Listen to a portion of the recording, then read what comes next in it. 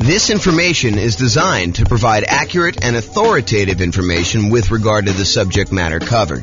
It is offered with the understanding that the presenters are not engaged in rendering legal, accounting, or other professional services. If legal advice or other expert advice is required, the services of a competent professional should be sought. Welcome to the Elizabeth Real Estate Investing and Real Estate Financial Planning podcast.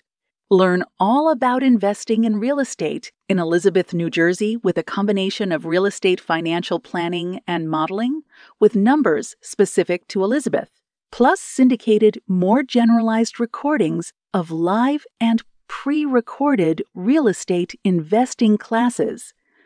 Not all of them specific to Elizabeth.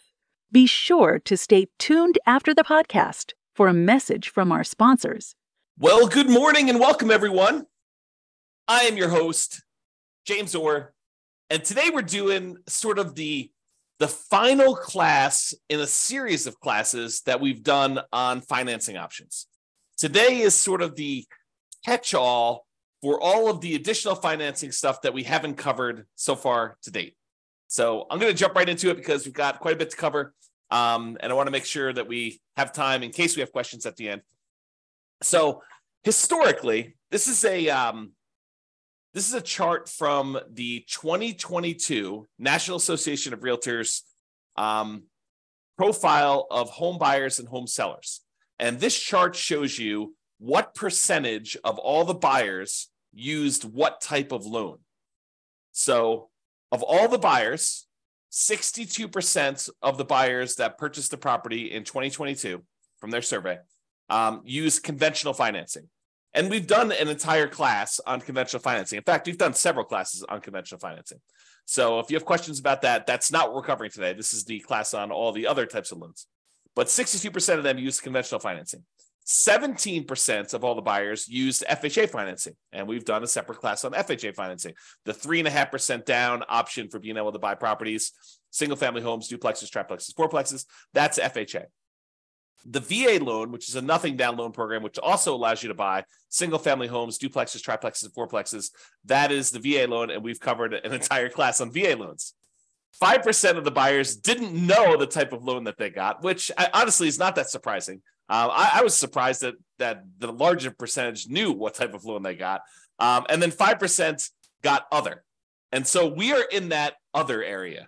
The other area is all the other financing types that have not been covered, and we've covered some of those already. So here are the primary financing options, ones that we've covered before. The conventional financing, which there's the non-owner-occupant versions, putting 15%, getting PMI, or putting 20% or 25% down and buying a property that you do not need to move into. But then there's a whole set of conventional financing for house hackers and nomads that are buying properties as investors, really, but they're moving into the property as an owner-occupant, living there for a period of time, and then they're either renting out part of it, like to roommates, or they're buying a duplex, triplex, or fourplex, and they're renting out, a property that they're living in one of the units and renting out the other ones, like multifamily property, or I think I lost my train of thought there, or they're doing the low down strategies for the conventional financing, 3% down or 5% down. Okay, so that's conventional.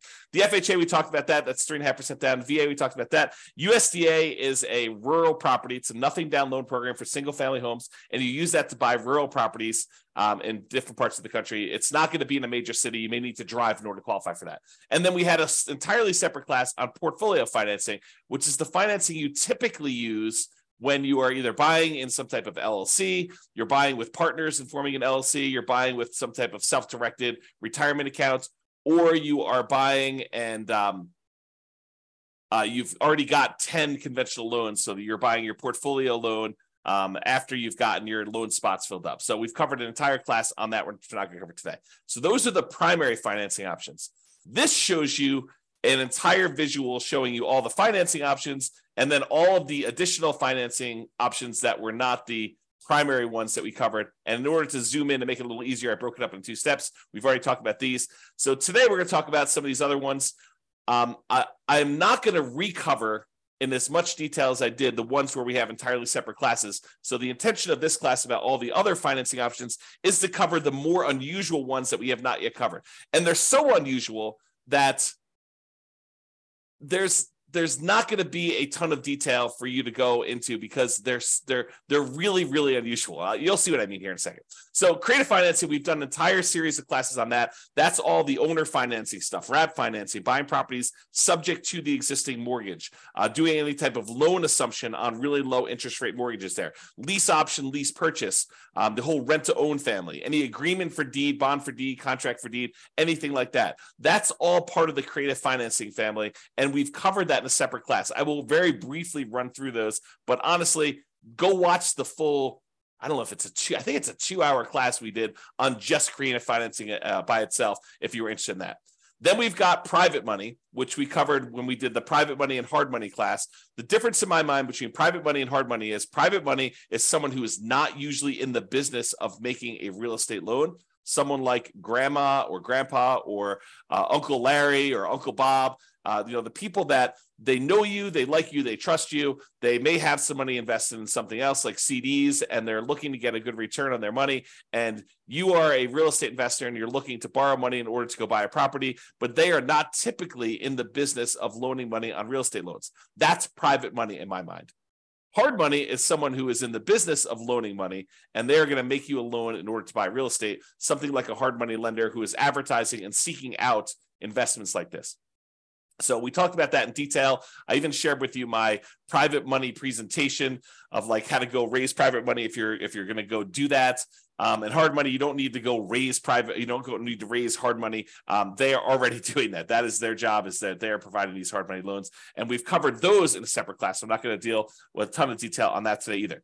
One thing that we haven't covered super recently, but I have an entire class on as well, is the home equity lines of credit. So using your HELOC, home equity line of credit, in order to borrow money in order to acquire additional properties or buy them outright. So for example, you own your own home, your primary residence free and clear, and you want to go buy a rental property. One could, if they were so inclined, actually do a HELOC on their primary residence, use all the money from that in order to buy the investment property free and clear. So basically, they're transferring a loan, they're putting a HELOC on their primary, and they're using that to buy the property outright. Or they could use that as a down payment in order to buy another property as well. So you don't need the whole amount of money, but you could use it and still be leveraged on the invested property. So we'll talk about HELOCs a little bit, although I do have a separate class on that as well. I do not have a separate class on life insurance, so we'll talk about that today. I do not have a separate class on buying properties cash, although I take that back, because yesterday I did a class on how much faster it was, in some cases, for you to actually pay cash for property. And I know that blows people's minds because it blew my mind yesterday when we went over the class. But basically, we showed that in some markets, it actually is faster for you to take all the extra time, that significant amount of extra time in order to buy a property all cash instead of buying properties with 5% down as a nomad and doing that strategy. So that was super interesting, I think, to see how significant that was in certain markets. So I do have a separate class on self-directed retirement accounts, but we'll cover that briefly today. And then I've like other classes we've done in the past on partnerships and how to structure them and all that stuff, not specifically on the financing part, although I probably will do a standalone one on that in the future too. But that is what we're planning on covering. So let's jump into some of the stuff, but realize that there is a lot of this that you already have in the terms of a full separate class on these. Okay. All right, so creative financing. Entire separate class on this, but here's the quick overview. Owner financing, it's when a seller owns a property free and clear, they do not have a mortgage on the property, and they act like the bank. You say to them, hey, I'd like to buy your property. They say, great, I'd like to sell you the property. I don't want to go get a traditional bank financing. They're like, that's okay. I'd like to get the income from the property. And you guys come to an agreement where you make them monthly payments, you negotiate the terms of the loan, you negotiate how long the loan will be. You negotiate what you need to qualify. In some cases, they'll ask you for your credit score. In some cases, they won't. Some cases, they'll want to see, proof of income. Some cases, they won't. So it's all negotiated there. The interest rate you negotiate with the seller is all negotiated. There's no set ones for that. It's not determined by a bank or anything like that. You get to negotiate it all. And so the seller will act like the bank, and they will accept monthly payments or yearly payments if you negotiate it that way, or quarterly payments, whatever you want to negotiate. And the seller will act like the bank to finance that property for you. That's owner financing. What if the seller has a loan on the property still? Well, you might be able to structure it as wrap financing then, where the seller is going to accept the payment for you. but they are going to pay part of the payment you give them on their underlying loan. They're going to wrap the financing that they have currently on the property, and they're going to give you a new loan around that. So let's say you're buying a $400,000 property, but they owe $200,000 on it with a loan that they already own. So you're going to take that $200,000 loan, you're going to leave it in place. The seller is going to collect payments on you making a payment for the full $400,000 purchase price minus whatever you decide to put up for down payment, whatever you negotiate. And then they are going to take part of the payment that you give to them, and they're going to pay that underlying $200,000 loan. That's wrap financing. Loan assumption is when you're going to formally go to the bank and you are going to formally assume, you're going to apply and take over full responsibility for a loan that the seller already has. So, for example, the seller, a couple of years ago got a really, really good FHA loan, and you come in and you want to buy that property from them. You can formally go to the lender that has that loan and tell them you would like to formally assume the FHA loan, and they will have you fill out some paperwork. They may have you pay a fee, and then you take over their FHA loan with their old interest rate, which is probably attractive compared to what you can get today. The tricky part about doing loan assumptions in today's market is, in a lot of cases, not every single case, but in a lot of cases, the seller has acquired a property where they got their loan a few years ago, and the property values have gone up very rapidly since then. So they may have some equity that you may need to negotiate in some form or pay them in order to be able to formally assume their loan. Okay, so that's loan assumption. That's part of the creative financing. Then there's the whole rent to own, lease option, lease purchase family, which is you go to a seller. You go to usually to a landlord who's renting the property, although it can be to a seller, and you go to them and you say, look, I realize you're renting this property. I would like to rent it from you, but I would also like to be able to buy it from you. They're like, that sounds good. Why don't we go ahead and do this? We will structure a lease agreement, and I'll give you an option agreement to be able to buy the property. And so now you have a lease agreement in place with also, in addition, an option agreement in order to be able to buy the property for a certain price at a certain date in the future with certain terms. And so basically you structure this. That's a lease with an option. Or you guys can come to an agreement, have the attorney say to you, hey, look, why don't we do this as a lease purchase? We'll have a lease agreement in place, and we'll have a purchase contract that's good for a year or 2 years or whatever it is. And so now you have a lease with a purchase contract, which is a lease purchase. So that's the whole rent to own, lease option, lease purchase family, if you want to structure it that way. Then there's the whole agreement for deed, bond for deed, contract for deed, installment land contract. You could think of this almost like your car financing, where you don't technically own your car until you've made all the payments as agreed. That's this version for house. You have an agreement with the seller that says if you make payments over a certain agreed upon period of time and you pay off the full amount of the property, at the end of it, they will then give you a deed for the property. It's different from owner financing. That owner financing, you have a deed that you get immediately, but then there's usually either a mortgage or deed of trust that says if you don't pay, then the deed can be pulled back. You can have a foreclosure and the deed can be pulled back to the seller. So with an agreement for deed, the seller holds the deed until the very end. So some type of either installment land contract, agreement for deed, bond for deed, contract for deed. And then the last one is subject to. So the seller has a loan on the property and they agree to deed you ownership of the property, and you agree to start making payments on their underlying loan. That's subject to. Okay, so that's the whole creative financing family. Go watch the 2-hour version of that class for a lot more detail on that. But that is one of the other financing options that we have not talked about. Well, I guess we've talked about it in a separate class. All right, let's now talk about some private financing. And again, we have an entirely separate class on private financing and owner financing where I give you some of my private financing. I think I give you my private financing report that I would use when I'm sitting down talking to somebody who is maybe interested in loaning money. You can look through that. Do not copy mine, please. Go ahead and use it to get some ideas and then make your own. All right, so private financing. We don't usually use private financing for nomads or house hackers. This is usually, like investment properties that you're not moving into, although you could, I guess, in some really rare cases, get grandma to loan you money in order to do a nomad property, but it's highly unusual. Most cases, we're actually using some type of conventional long-term financing on those. So private financing, as I mentioned before, this is friends and family. It is not someone who's in the business of making loans. So to go to somebody and say, do you know somebody who's doing private financing? That's not how you do this. What you're really asking them is, do you know someone who's a hard money lender? If you want to do private financing, you got to go talk to them individually. At Thanksgiving dinner, you tell grandma what you're doing. She's like, I got this money sitting in the CD. Why don't we do something together? You can say, that sounds like a great idea, grandma. Let's work together. And you can loan me the money. That's private financing. Or you're at work and you're telling your buddy at work, hey, I'm doing these fix and flips and, I'm borrowing money from this guy and he's charging me 15%. And the guy's like, hey, 15%, that sounds really good. I said, yeah. He's like, hey, I'd be willing to do it for 12% or 10% or 8% or 7%. And so you end up talking to your buddy at work and your buddy at work's got some money that they want to get a return on. And you guys work together to structure that, usually with the help of an attorney structuring the paperwork for the first time or two. Okay. So private financing, more flexible than banks and can be much faster to close. The relationship is really important. It's actually critical in this case. It still requires a good financial statement because grandma's going to want to know that you're solvent, right? She's probably not going to take a risk if, you're not paying your other bills. She may, but probably not. And then it's typically, the range that you're able to negotiate is completely up to you, what you and grandma or someone else decide.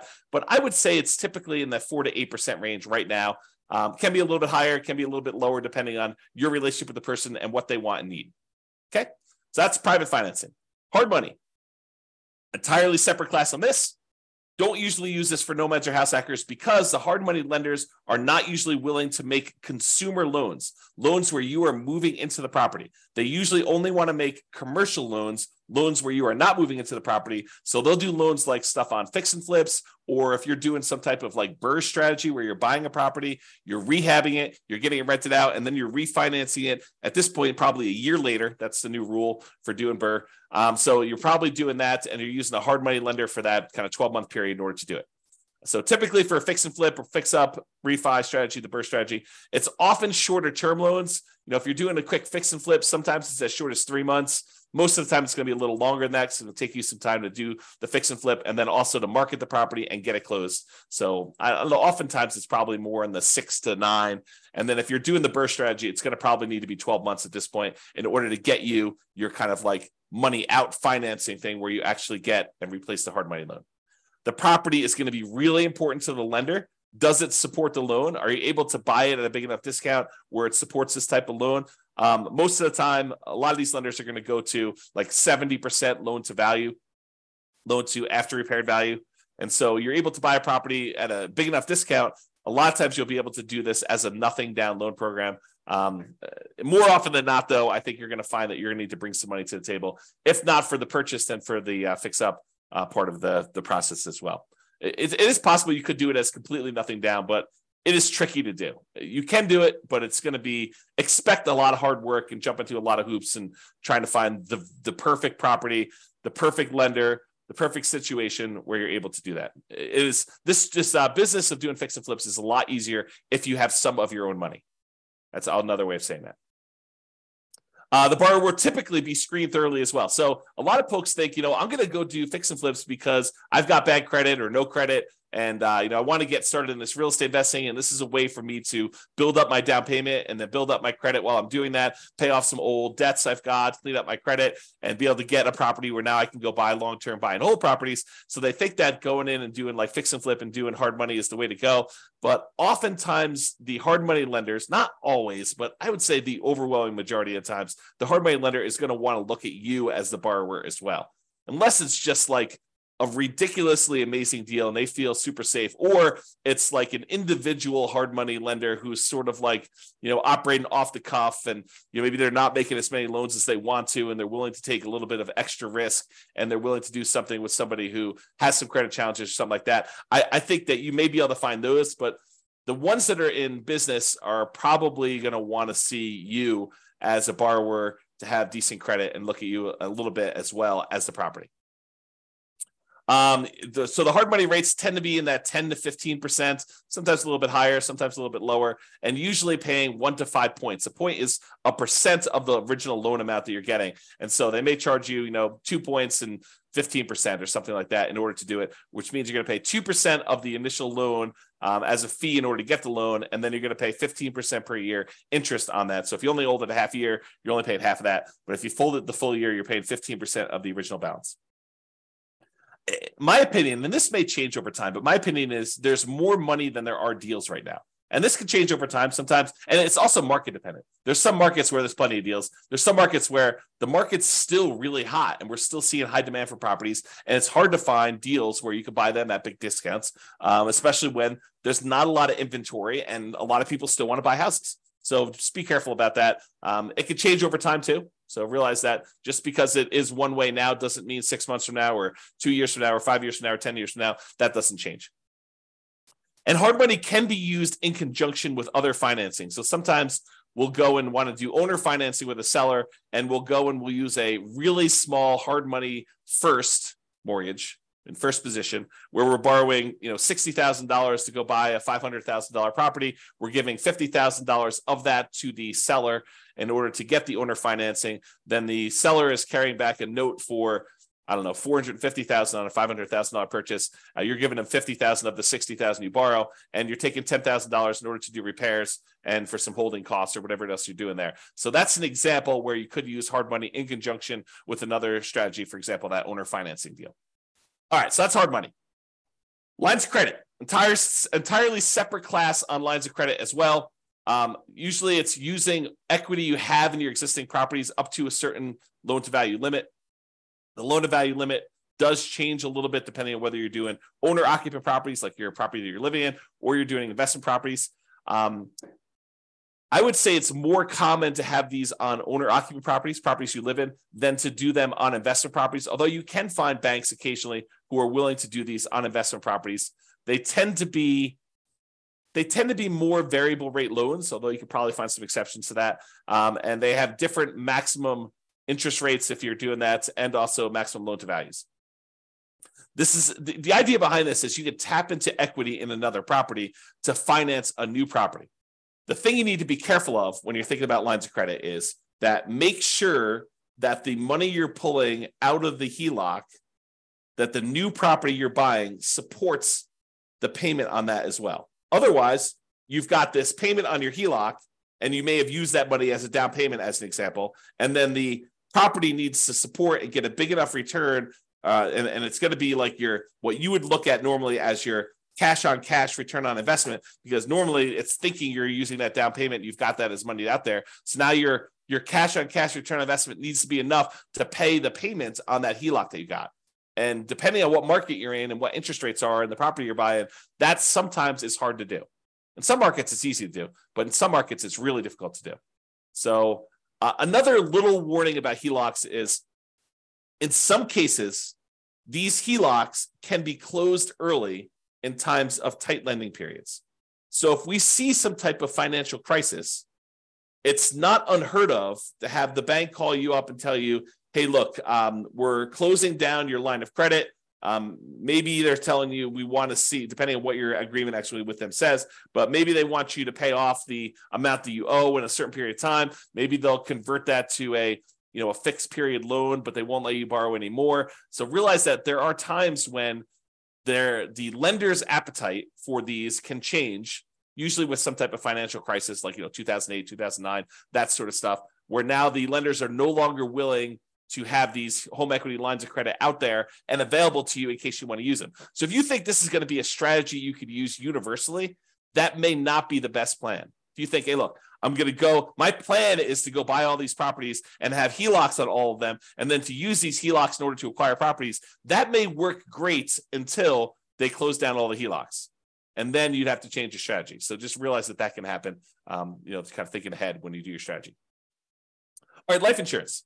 So I'm not an expert on life insurance, and there's not a separate class on this. So I'm going to try to cover it as well as I can, but realize that you want to go talk to, if you have a life insurance policy already, you want to go talk to your existing rep who can actually walk you through this. And if you're thinking about doing this, you should really study this. And there's a lot of, how can I describe this?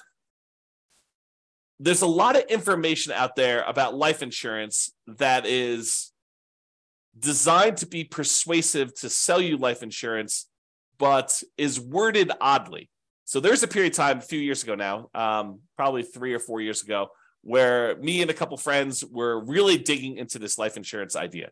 They talk about like the infinite banking stuff and everything like that. So there's a period of time where I was doing a ton of reading and a ton of study this. And one of the things I came away with is the way that some people were wording their description of life insurance and how it gets used, while it was technically correct, it was, in my opinion, misleading. It was worded in such a way that you could interpret it in a true way, but you could also say, that's not exactly what's going on there.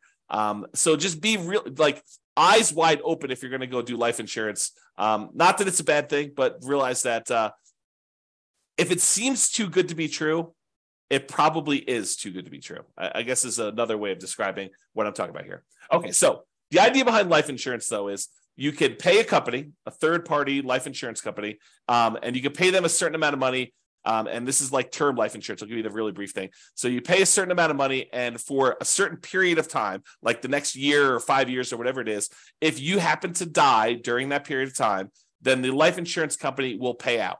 So, for example, maybe you pay in, I don't know what the numbers are, but let's say you pay in $1,000 a year for the next 5 years. And if you die at any point during the next 5 years, they will pay out, $1 million. I don't know if those are the exact numbers, but the idea is you pay in a certain amount of money and they pay you out a certain amount of money if you happen to die during that period. And there are usually some exceptions, like, if you die in within the first 3 months of the policy and it was, by your own doing or something like that, then they may not pay out. So there's usually some type of carve out for this type of stuff. So for life insurance. So that's sort of term insurance, and you don't have any residual balance. It's not like you pay the $1,000 in, and you've got an account with them that's accumulating or accruing or whatever it is like there. You pay them a certain amount of money, and you get the life insurance benefit from that. But there are all sorts of variations, and they go by a whole bunch of different names. And there's a wide range of all this stuff. But basically, you can choose to pay in a larger amount to the life insurance company. And they will then invest that money and they will earn a return. And then they will have your balance with them actually grow. And so part of the money is going to pay a life insurance premium so that if you do die, there is a big payout. But in addition to that, you're paying more than the amount that you would need to have paid just to have gotten that life insurance benefit. And then they're taking part of that extra money and they are investing it on your behalf. And so what are they investing in? I don't know. You can go look up their kind of guidelines exactly, but a lot of times they're investing in stuff like stocks or bonds or other investments that they might have. And in some cases, what they're doing is they're taking the money that they have and they are loaning it out to the actual holders of the policy. So for the example, so over the last 10 years, let's say you've been putting money in this life insurance kind of policy that you've got there. And over that time period, you've grown a balance with them where you have $100,000 sort of like accrued with them internally in your account. And they want to go and they say, look, you've got this $100,000 invested with us. What do you want to do? And you could go to them and say, I would like to borrow against my $100,000 that I have with you. And then they will loan that to you and they will charge interest to that. And they may not charge you the interest directly. They may sort of do some accounting where maybe there's payments on it, maybe there's not payments on it. You really need to go talk to your policyholder as to what this might work like. But realize that any interest you're paying it to yourself instead of that money growing in whatever it is there. So that's sort of the idea. So you're really just, it's sort of like a weird savings account with some additional tax benefits and maybe some, of the policy itself going to some life insurance. They get all complicated. There's lots of variations on them. So go do that. So the idea is you may decide to pay into this life insurance policy and have this be an investment vehicle. And then you could borrow money from this in order to purchase rental properties or do something else, whatever you really want to do. It's up to you as to what you can do there. And just make sure that your property can support any additional debt or interest payments that you're accruing or that you're actually having to pay by doing this life insurance policy. I'll make one other point about this life insurance. Really, you should dig in if it's something that's of interest to you. But the thinking of this is this. If you're going to go hire a third-party company in order to take this money and invest it on your behalf, they're going to go buy stocks or bonds or whatever they're going to do, realize that they're not usually giving you the exact return that they're earning. And they may charge you some type of admin fee, or they may say, we will, you'll get 80% of it, or you'll get something. So really, they can structure it lots of different ways, but they're having to profit to run their whole organization from the money that you have invested with them. So it's not like you just take the money and you invest it directly and you get to keep 100%. They're usually taking the money and they're investing it and they're charging you some type of fee in order to do that. Okay, that's enough being said about life insurance. Let's move on. I was talking about self-directed retirement accounts. And there's an entire separate class on this.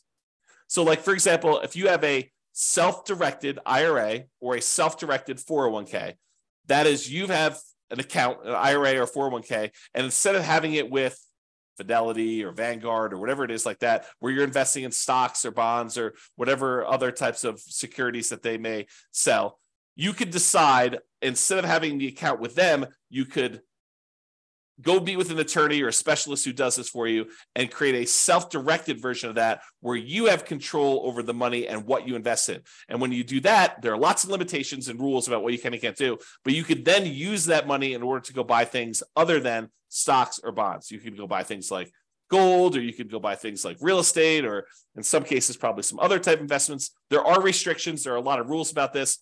Go watch the class on a lot of details on that. And also, there are rules about what you can do for the investment you're buying. So there are limitations on, if you go buy the property, you doing work on that property if it is your self-directed retirement account. So just be careful about buying a property thinking that you're going to do the rehab on it and then you're going to be able to sell this property. There are restrictions on that. And so you may need to work with someone else or hire someone else to do those jobs if you're going to do it.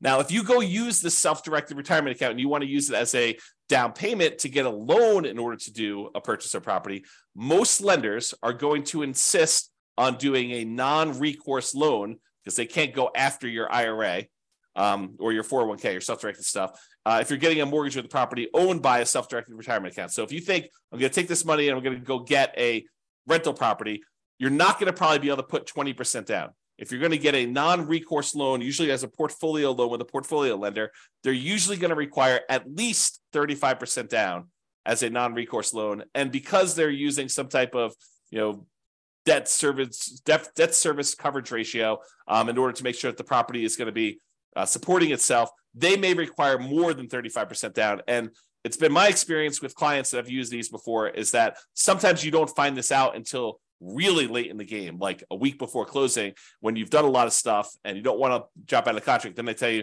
look, I know we originally talked about 35%, but after we've looked at the whole situation and the property and everything, we're going to now require 45% down or 52% down or whatever it is that they tell you in order to be able to get that loan. So be prepared. You heard it here first, that these 35% numbers are not like the set in stone number that you have to do for a lot of lenders. Okay. When you get these type of non-recourse loans, if you're getting like 30-year financing, in most cases, those are going to be some type of adjustable rate mortgage. They're going to be variable. And if you do a 15-year amortization, in some cases, you may be able to find ones where they have fixed rate financing on those. But the problem with 15% or 15-year fixed rate financing is a lot of times the payment on those is so much larger that your cash flow is going to be really ugly. It's going to have negative cash flow in a lot of cases when you do this. Now, there's sort of like this weird, I don't know if it's a trick, but some lenders consider you funding an LLC from your self-directed IRA or self-directed 401k as different than the self-directed IRA or self-directed 401k being the owner of the property and investing directly. So, for example, you have a buddy who also is interested in investing in rental property. You guys decide to form an LLC together. And you guys get together and your self-directed IRA is going to be the one that wants to fund the deal. So the self-directed IRA takes let's call it a 50% ownership interest, could be whatever you decide, but it takes half ownership interest in the property in exchange for providing, in this case, let's call it 20% down.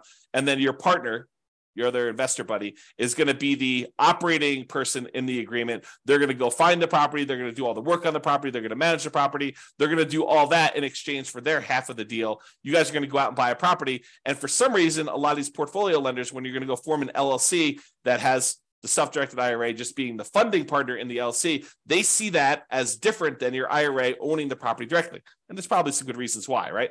But then your other partner is going to have to sign on the loan. They're going to be personally responsible. They're going to be a personal guarantor on that loan. And then your self-directed IRA is going to provide that for 20% down. So instead of having to put 35% down, if your IRA owns it directly, in this case, because you formed an LLC with someone else, you're not going to be able to do this with you. You're not going to be able to partner with your LLC, is my understanding. You're going to need to do it with someone else. They will be able to personally guarantee the loan, and you will be able to do it with 20% down. So that's a kind of way to do it. Again, talk to a professional, specialize these in details, or go watch the 2-hour class to get some insight before you go talk to your guy. All right. Couple more. Cash. So yesterday, just happened to teach a class on this.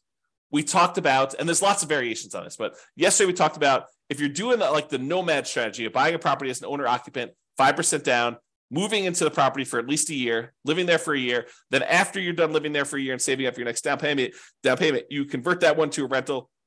You buy your next property 5% down, you move into that one, you live there for a year, and you repeat this process until you have as many rentals as you want to acquire.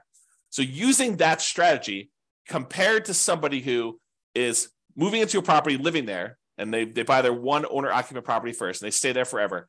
Then they start saving up using the same savings rate as the other person was for doing their nomad. So it's not a huge savings rate, but taking what seems like forever to save up to the point where you have 100% of the purchase price of the property you want to buy, and then buying a rental property, not moving into it, but buying a rental property, all cash. Then you take all the savings you have from your regular job and any positive cash flow you have from this free and clear rental property. You use that to save up and buy another free and clear property with that thing. It turns out that in some markets, that is actually faster, saving up and paying all cash for properties, than doing the nomad strategy of buying 5% down properties and acquiring that way. It depends on the market. With our current interest rates, current prices, current rents. Okay, so that's what we found out. So if you're like, who is buying properties all cash?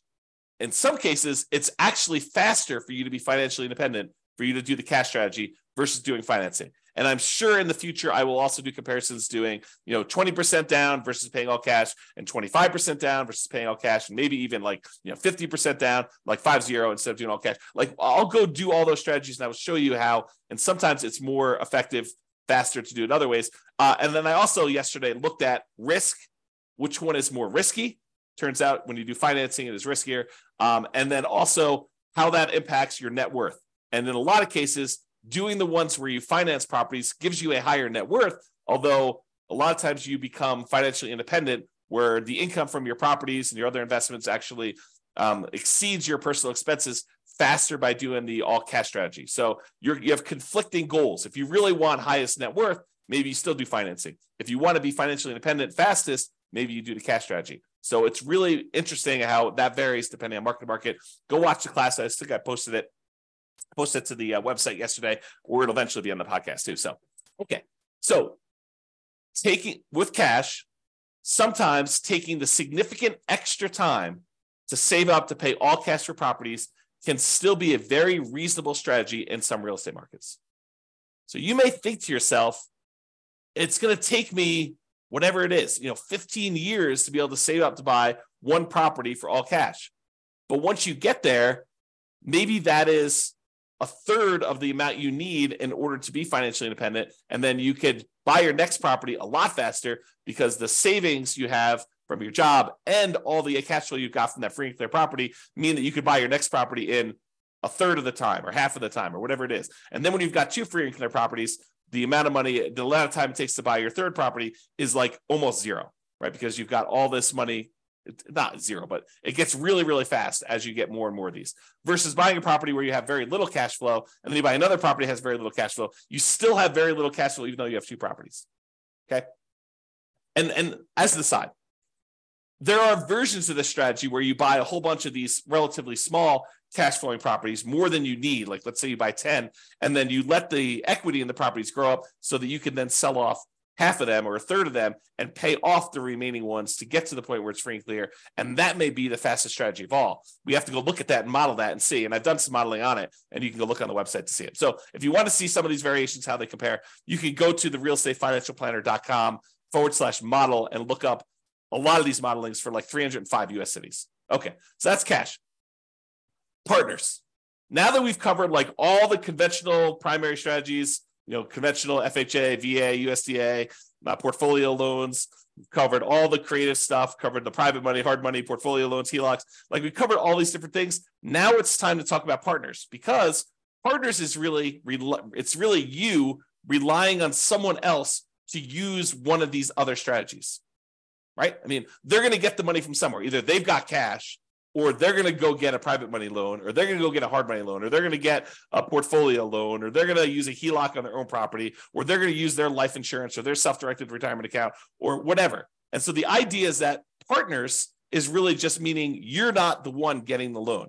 You may go find the deal. You may decide you're going to be the one managing the deal. You're going to go do all the work and the heavy lifting, and your partner's going to come in and they're going to use their HELOC or their life insurance, or they've got a private money grandma who's going to loan them the money, or, they're going to go qualify for the hard money loan, or they're going to, or maybe you're the one that's coming in as a partner and you're doing creative financing deals and you need someone to come in with some cash. Like, there's all sorts of variations on this, but realize that it's really all the stuff we've already covered. It's not something new, okay? And just be careful if you do partners. If you sign on the loan with your partner, this typically does count as a loan spot for everyone that signs. So if you go decide, hey, look, we're going to do this partnership, and the partner's the one primarily qualifying, and the lender, for whatever reason, says, hey, why don't you go sign on the loan as well? That does count as a loan spot for you. So if you're concerned about hitting your 10 loan spots before you have to go to portfolio financing, you want to be sure that you're not going to be one of the ones signing for that loan. And it may mean that you need to structure it slightly differently. So talk to your attorney and your lender to make sure that you got that structured right. Okay? So in conclusion, you're much more likely, as I showed you at the very beginning, to utilize one of the primary financing options when buying rentals. It was conventional financing, FHA, VA, USDA, and then other. And the other was like 5%, if I remember correctly. So 5% now, we've talked about all these other options you've got, from creative financing, private money, hard money, portfolio loans, all these other things that we've got here, those just are that 5%. So there's a really small chance that you're going to need to use these at all. And then if you do decide to use them, this is kind of the information you've got there. So, however, there are some more unusual, less frequently used options that we've talked about that you might want to consider, as there are more unusual situations. All right, that's all I got. Any questions from the folks that are on live? Otherwise, we're going to call it here. Hope you enjoyed the kind of series on financing. Go dig into the other classes if you want details on those. Any final questions?